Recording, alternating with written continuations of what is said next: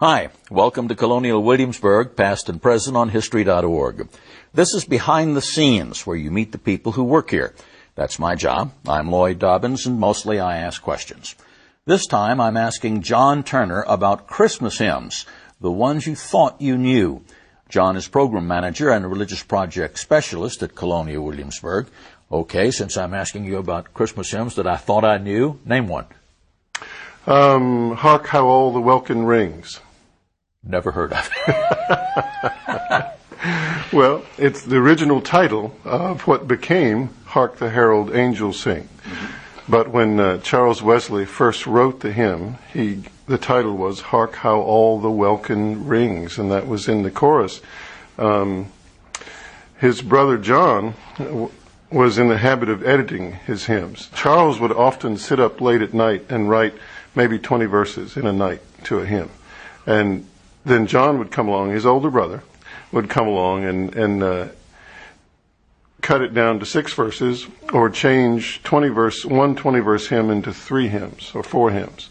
And the two of them never quite really got along because of that. But Hark How All the Welkin Rings was something that both John Wesley and one of their good friends, George Whitefield, thought was already an antiquated word, and that this was published in 1739, and they're using a word that some of them think is old-fashioned. Welkin is a word that means the firmament of heaven. But Charles Wesley's friends mostly seem to think nobody knew that anymore, even in 1739. So George Whitefield actually changed the verse to Hark the Herald Angels Sings, and that becomes the one we know. I have to admit, in 2006, I have never heard Welkin until you used it today. It's does anyone use it anymore? No. No. Oh, okay. Not that I know. Right. There must be another. Oh, there are plenty. There are lots of them. Just as a general statement, none of the Christmas hymns that are being used in 2006 are being sung to the tune that they would have been sung to in the 18th century. Good examples. The one we just mentioned is one.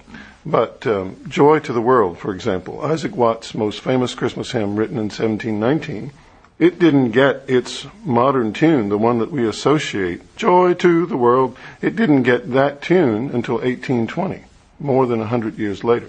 What was the original tune? Well, that's an interesting question and an important question, because for most hymns that were written in the 18th century, there were no tunes written to go along with those hymns. Hymns and most hymn books in the 18th century were published as books of poetry. So there was no music in a hymn book. There are always exceptions. But most hymn books printed in the 18th century have no music in them. They only have sets of words. So any hymn could be set to any tune that fit the meter of those poetic verses. So, for example, Joy to the World, the one I just sang a snippet of, Joy to the World, as I said, that tune doesn't get put with those words until 1820. One of the tunes that was put with those words, that it would have been sung to between 1719 and 1820, is the same tune that was used for many years for America's most popular hymn, according to Gallup poll, Amazing Grace. And it's not an easy exercise, but if you'll try to imagine both sets of words, I'll play the tune, this tune that was often used for Joy to the World in the 18th century, again, in the first century of its existence.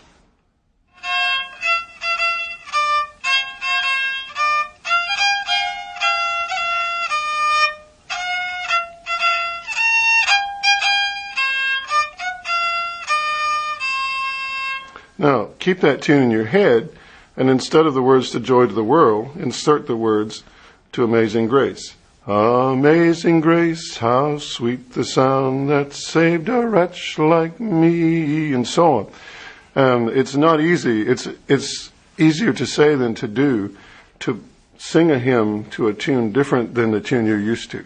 You start forgetting the words real fast. Yeah. For the audience that obviously can't see, the instrument he played looks like a toy. It is not. It is a real live musical instrument, because clearly he just played on it. It is not only not a toy, it is actually too big for a child. It's an instrument called a pochette. That's the French word for pocket, P-O-C-H-E-T-T-E. The English usage shortened the word from pocket to kit and referred to these instruments as dancing masters' kits. But not only dancing masters used them, but virtually anyone who played the violin when they were traveling.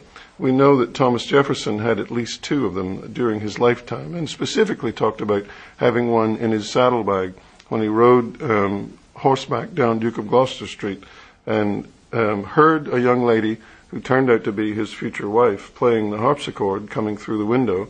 He took his pochette or his kit out of his saddlebag, went to the front door and asked if he could accompany her. Permission was granted, and that's the way his courtship of his future wife began. This instrument I've just played is about as simple as these instruments got. It's a copy of one made in Dublin in 1780. And characteristic of these instruments, they're not put together the way a violin is. This one isn't even violin shape, although many of them are. This one is actually guitar shape or cornerless shape. But in this kind of instrument, because they knew they were going to be knocked around in people's pockets and saddlebags, only the top is glued on, whereas with a normal violin, it's all thin pieces of wood glued together. Here, only the top is glued on. The rest of it, from stem to stern, is carved from one piece of wood, so that makes it much stronger in construction. Of course, I'm still trying to figure out Thomas Jefferson with a pickup line of "May I accompany you on my kit?" That's sort of forward, don't you think? I mean, or do you think? Maybe. Yeah. No, I think. Well, it was an interesting situation. The woman it was the first time, apparently, according to this story, it was the first time that she had played music since coming out of the prescribed mourning period for her late husband. And so this was her first coming out day, and she was exercising it by playing on the harpsichord. And Jefferson happened to be there at the right time and heard the music and asked if he could accompany her, and she said yes. I'm curious, because we were talking about Christmas music, and you gave us a demonstration. Was Jefferson ever known to play Christmas music? He was quite a musician and loved to play. Jefferson was quite a musician and did have an extensive musical library in his home. People didn't tend to talk about music as Christmas music the way we would today. They would think more in terms, the tunes we've talked about so far, Hark How All the Welkin Rings, Joy to the World, and Amazing Grace, they're all hymns in the church. But in the 18th century, they were popular music. And they weren't the one place that you couldn't have sung them in Williamsburg was in Bruton Parish Church. Because in Bruton Parish Church, prior to 1776, only the Psalms of David were permitted to be sung. And, of course, the organ could play other instrumental music, but the popular hymns, those being written by Isaac Watts and then by Charles Wesley and then John Newton, the author of Amazing Grace, those were considered popular music, and at least by the Church of England, they were considered still vulgar. They were considered outside the sanctified, accepted body of music for the church.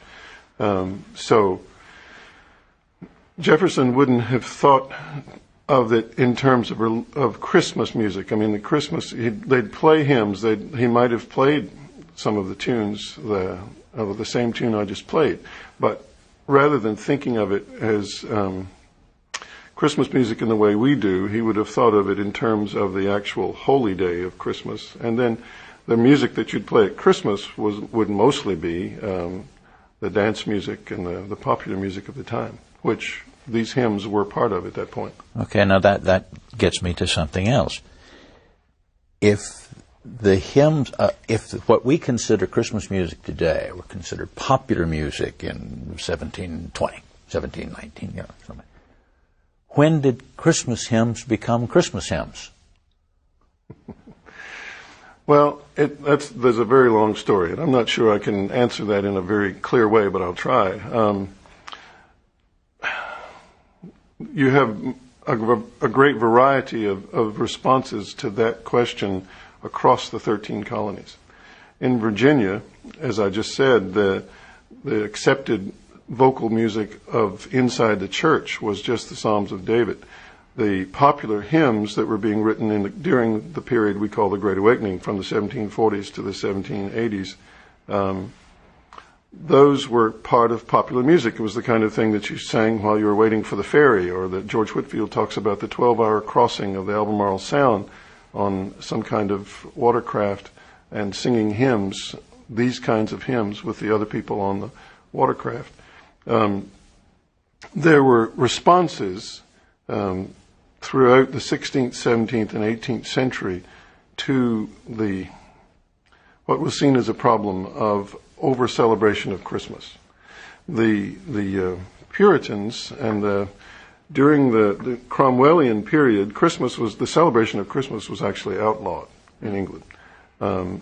England, more or less, during that period, left Virginia alone, but there are very few records, if any, of how people celebrated Christmas during the middle of the 17th century, because they just didn't write about it. They didn't talk about it. They might have said, did so-and-so in their diary, but they didn't celebrate in the way that we think of celebrating Christmas today. And so that ban on the celebration of Christmas in the middle of the 17th century in England translates to this country, and in New England, that ban continued to have an effect, and it wasn't until the 20th century that it became legal to have Christmas as a school holiday and so on. In Massachusetts, for example, you still had people working on Christmas Day. So what we have as the celebration of Christmas was, for any practical purpose, unknown in the 18th century, middle of the 17th. Largely so, yes. I mean, there were certainly, Christmas was a popular time for weddings. It was a time when people got together, and the people that could afford it had balls and parties and so on. And a great majority of people would have gone to church if they were able physically or could get there on Christmas Day, because Christmas Day was one of the 4 times of a year that you would take communion at the church. Oh, okay. So I'm finding out all sorts of things. What we consider Christmas hymns were popular tunes that probably were played at Christmas time because they were dance music for the balls that the wealthy could hold. In some cases, you're exactly right. In fact, Charles Wesley took a number of popular dance tunes and even bawdy song tunes and wrote sacred words to them. And this is a process that went back and forth throughout the 17th and 18th century, and in some ways you could say it was also part of the folk revival in the 20th century and the 1960s, where people are writing new words for very familiar old tunes. For example, the tune Greensleeves, it was written sometime in the 16th century. By the 18th century, there were at least 4 or 5 different songs to that tune, including a holiday version written in the 17th century called The Old Year Now Away Has Fled. The old year now away has fled, and so on. But the more commonly known one today would be What Child Is This? But that wasn't written in the 18th century. That wasn't written until the 19th century. That's Colonial Williamsburg, past and present this time. Check history.org often. We'll post more for you to download and hear.